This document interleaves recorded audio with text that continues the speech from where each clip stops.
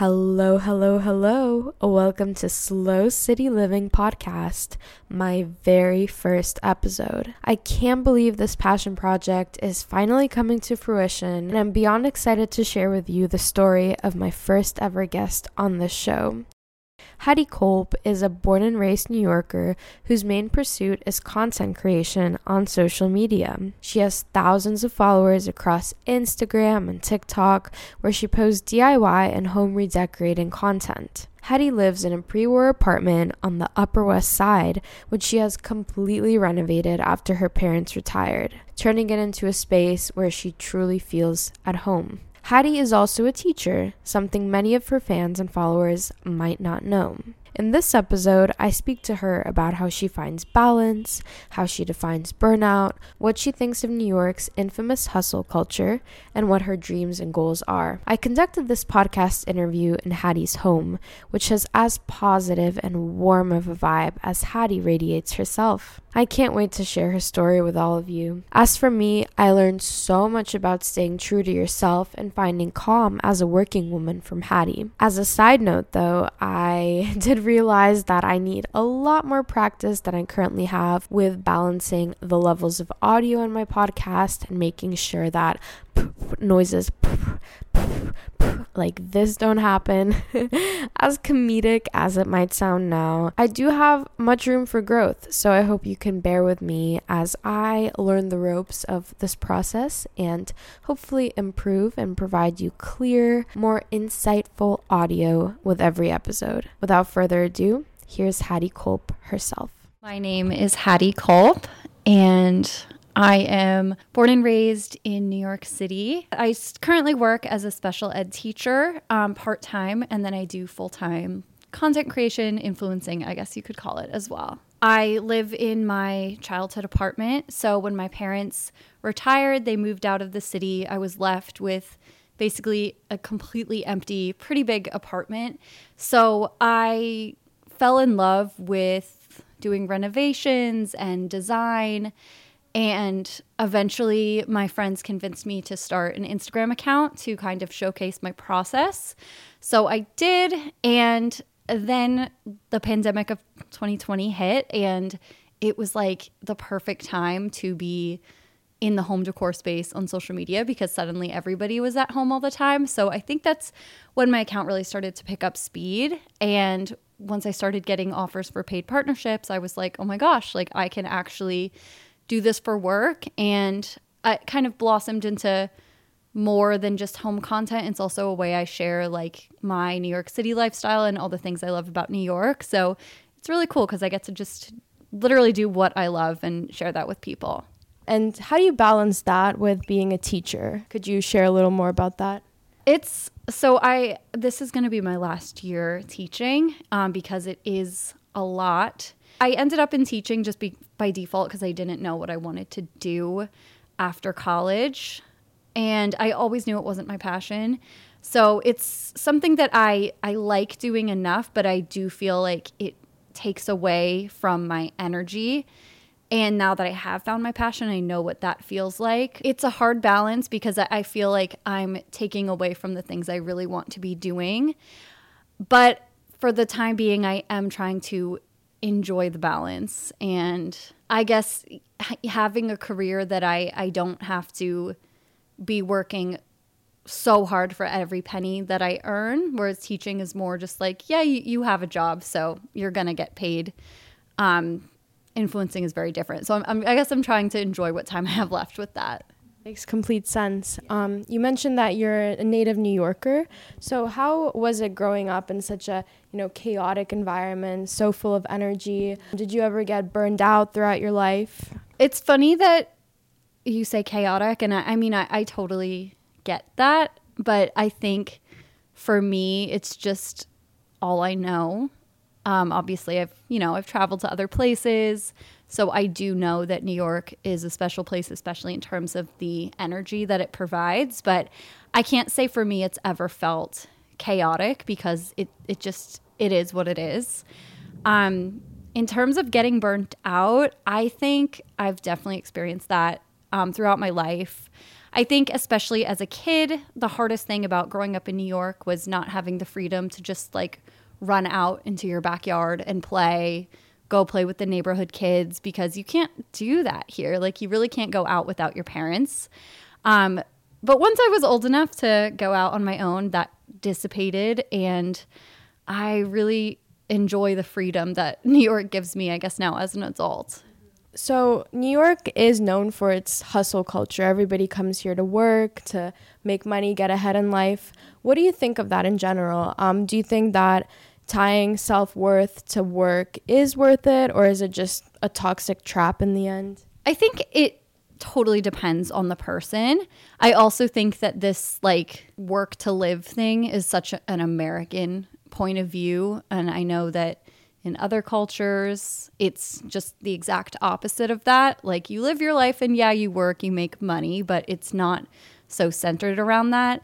And I definitely can see that a lot of people are like that here in New York. That's not my vibe at all, but I have friends who are very career driven, and I guess people that I'm not really friends with, but just that I know of.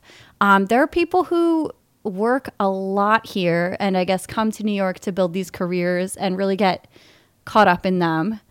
Yeah, I do think it's toxic, but I think it is individualistic as well. I think that there's, some people who can handle it better than others and maybe not have it be so toxic to them, if that makes sense. It's definitely what you make of it, right? Everybody's experience, as you said, is super unique, individual, and it's to each their own.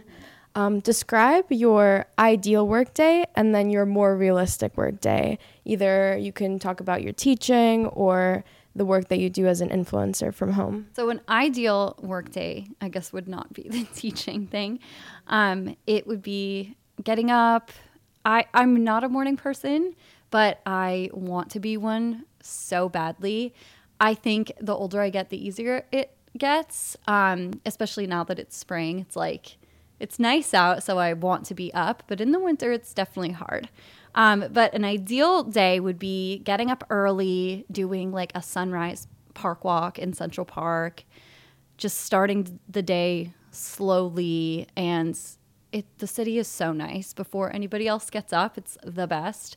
So really enjoying that. Then coming home, hanging out with my cats, making maybe like a matcha latte, maybe taking it to my roof, drinking it on the roof, making some breakfast, and then slowly easing into my work day. So it looks a little bit different every day, but usually it's responding to emails, reaching out to brands, chatting with my manager.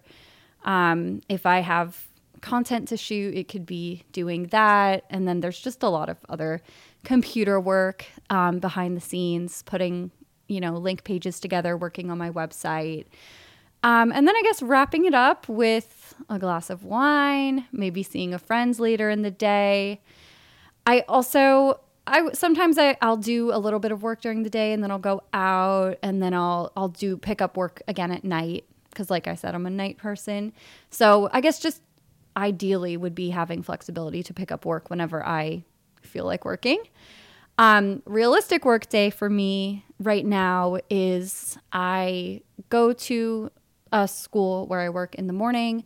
I have 5 different kids that I see. So I'll do a session with one of them, and then I usually go to another school that's downtown, so I'm running around a lot, and then I'll maybe come home back for lunch, then I'll do some of my like influencing work, emails, then I go out again to tutor another kid, and then I get home pretty late. So it's a lot of, I guess, hustle and bustle. So besides giving redecorating tips, DIY tips for apartments in general on your Instagram page, you also give suggestions for ideal New York City days or itineraries. So what's your process behind picking the best suggestions to give to your followers? That's a good question. I feel like I don't really have much of a process aside from just listening to what people want. I'll notice I'll get a lot of messages from people asking me similar things, usually like, what are your favorite Central Park spots, or what are your favorite restaurants or coffee shops or bars, or what would you do for a date night, things like that. So I try to shape most of my recommendations around things that people ask me about a lot. But then a lot of them are just things that I really enjoy as somebody who has lived here their whole life, and things that I don't see anyone else recommending. They're not like the trendy things that, you see on like every single blog, every single website. So I guess I just really try to share like little bits and pieces that make New York special to me. Thank you for sharing that glimpse of your process. And now on to more specifically like cultivating a slower lifestyle in New York City, since that's my hope with this podcast, to make that a central theme. What do you incorporate in your daily routine to stay grounded? And what does staying grounded mean to you? Staying grounded, I can definitely be hard here because, as you said, it's just such an energetic place and there's always somewhere to go. Everyone's always in a rush, especially when you're like commuting, taking the subway. It's sometimes just like, it's so overwhelming. So staying grounded can be challenging. I think, like I said before, like getting up early and doing a park walk and intentionally waking up before most people are up and really getting to enjoy the peace and quiet and the nature in the middle of the city is so important to me. I'm very lucky to live on the Upper West Side, so I'm sandwiched in between two really big parks. And I personally don't think I could live in New York unless I was within like 5 minutes of a park. So I think for me, that's a big one. Just getting to embrace any little bit of nature that we can here. And then just for at home, just intentionally carving time out to make a cup of tea and just sit down and relax, watch a show, read a book, whatever it is, just to get your mind off of the craziness that is life in the city. And you touched a little bit upon the idea of like the house being, or the home being, a central part of staying grounded, in addition to, of course, going out and finding these pockets of nature in a busy city such as New York. So in a general sense, what do you think is the meaning of home in staying grounded, in cultivating a slower lifestyle? I think home, is a feeling. It should just be a place where you can come to feel alone. If that's what you want to feel, I definitely do. I think I'm somewhat of an introvert and I love being alone. So even if I'm not home alone, just feeling like I have my space, I think is really important for me. So you mentioned a little bit about your favorite spots in the city where you find peace, such as, Central Park, which is practically like right outside your front steps. What other places do you go to escape in a way when life gets overwhelming? My roof is a great place to go. Obviously, I can't do that in the winter. Museums. I love museums. I avoid them like the plague on the weekends or maybe even in the summer because they can get so touristy and crowded.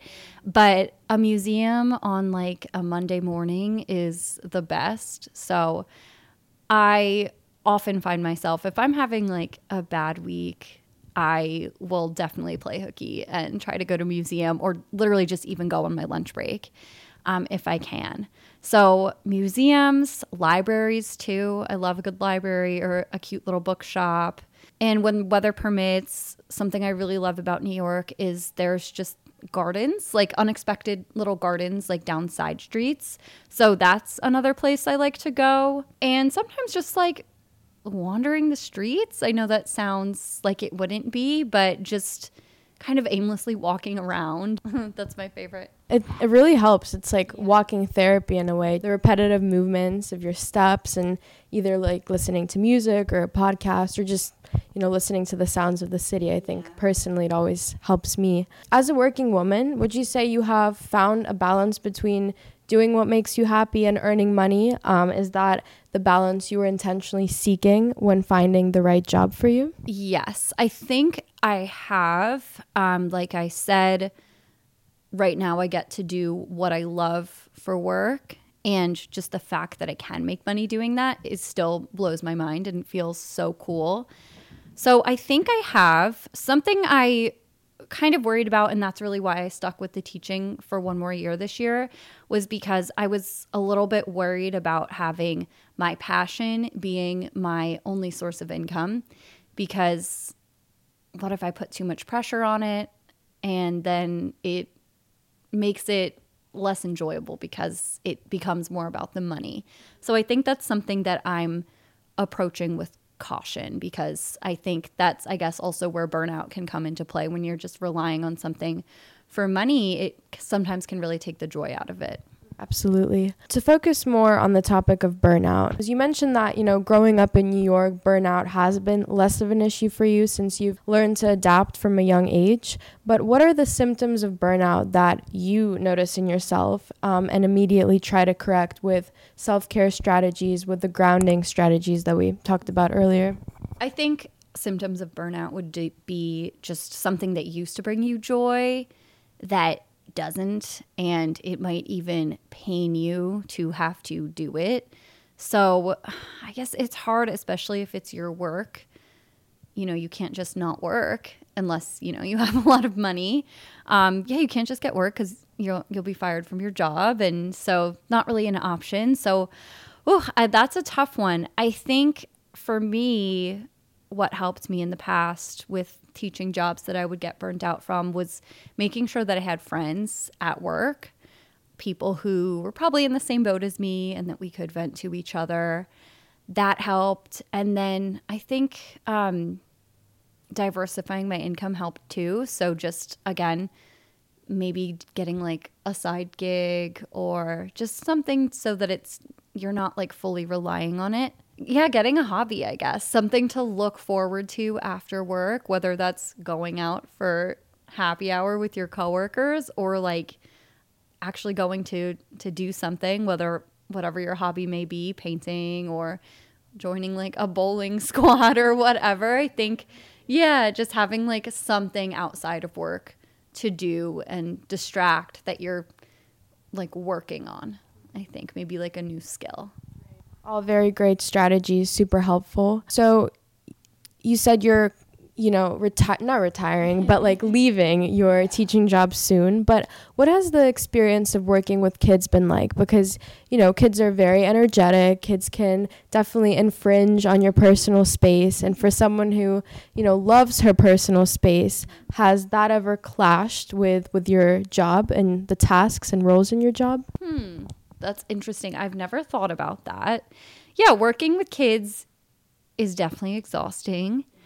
And like I said, I knew I was done with it when I felt like it was taking energy from me instead of giving me energy.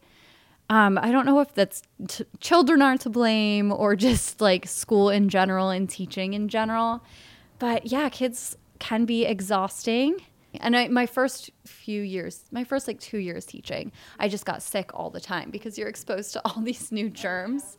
Once I built up like a tolerance, I was better. Yeah, I think I've just reached my limit there. It's always great when you understand that you have reached your limit, because some people don't see that and then they go beyond that, and burnout happens very often. Shifting gears a little, who is your inspiration in life and in the space or the content creation space you are in currently? I think it's less of a who for me and more of a why or a what. I can't say that there's a lot of other content creators out there who make beautiful things, but I think for me, it's that I do feel so passionately about it. So I want to share those passions with the world. I'm very passionate about preserving old homes and traditional design. And that kind of bleeds into my love of New York and why I love it, because there is so much history here. And there's all these beautiful old buildings. And it just pains me to see these new huge skyscrapers that have just completely changed the skyline of the city. So I think I'm very motivated by just sharing what I love about the things that I love. As a native New Yorker and someone who has clearly made such a welcoming and, beautiful space for herself here, have you ever thought about potentially relocating anywhere in the future, or do you basically see yourself living here indefinitely? New York is home for sure. I think when you grow up here, it's hard to go anywhere else because New York is so amazing. So I went to college in LA, so I did that for a little while. So I do feel like any itch that I had to get out of New York was scratched when I was a bit younger. I love traveling. I love going places. And yeah, at times the city can get a bit stifling, even with my park walks. Sometimes I'm like, I just want to get out of here. So I would love a house upstate to go to on the weekends, maybe, stay there longer sometimes. But no, I think New York is always going to be home for me. I really can't imagine living elsewhere. It's a city that truly has it all, and if you can strike a good balance in all your aspects of life, then you can't really go wrong here. On the note of traveling, what is your favorite place that you've ever been to? And as a kind of additional question to that, what's a place where you felt most balanced and at peace? Oh my gosh. Favorite place. A few, and I feel like I have different reasons for them. Usually, I think my favorite places are just my favorites for like sentimental reasons.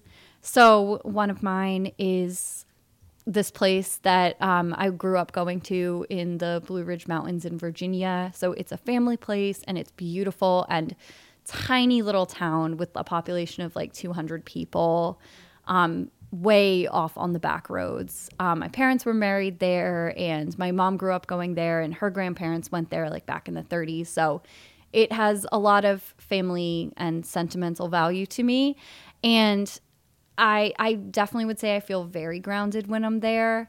There's a lot of hiking, and there's just these rocking chairs where you can sit on a porch and just like read a book, play a game. So polar opposite in every way of New York City. So I would say that's probably my favorite place. It's not like a cool travel destination, but it just has a lot of meaning to me and is just a total escape from the city life that I'm used to. Most often, off the beaten path places are the best to find your peace, especially in contrast to the bustling city that is New York. And then to wrap things up, my final question for you is, what's your short-term and then long-term goal in terms of your career or your home life, anything that it might be and that you're willing to share with us?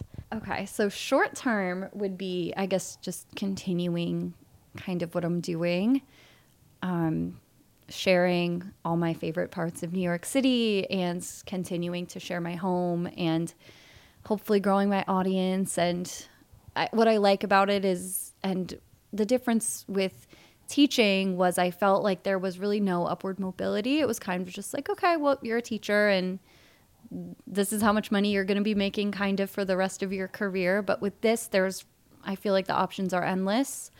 As long as, I'm still feeling motivated to do it. So short-term goals, just keep doing what I'm doing. And long-term, I really want that country house, like I said. I really want that country house. And I guess a dream of mine would be to acquire several country houses and kind of create like boutique hotels or Airbnbs and kind of, I know nothing about hospitality, but like renovating old farmhouses and preserving them and making these like historic inns where people can stay, maybe up in the Catskills, Hudson Valley. That would be not sure if it'll happen, but like if money were no issue, that's definitely what I would want to do. Well, thank you so much, Hattie, and it's been wonderful hearing from you. I hope it all works out for the best for you. You continue doing what you love here, and hopefully that country house is a goal that does come true. Thank you so much.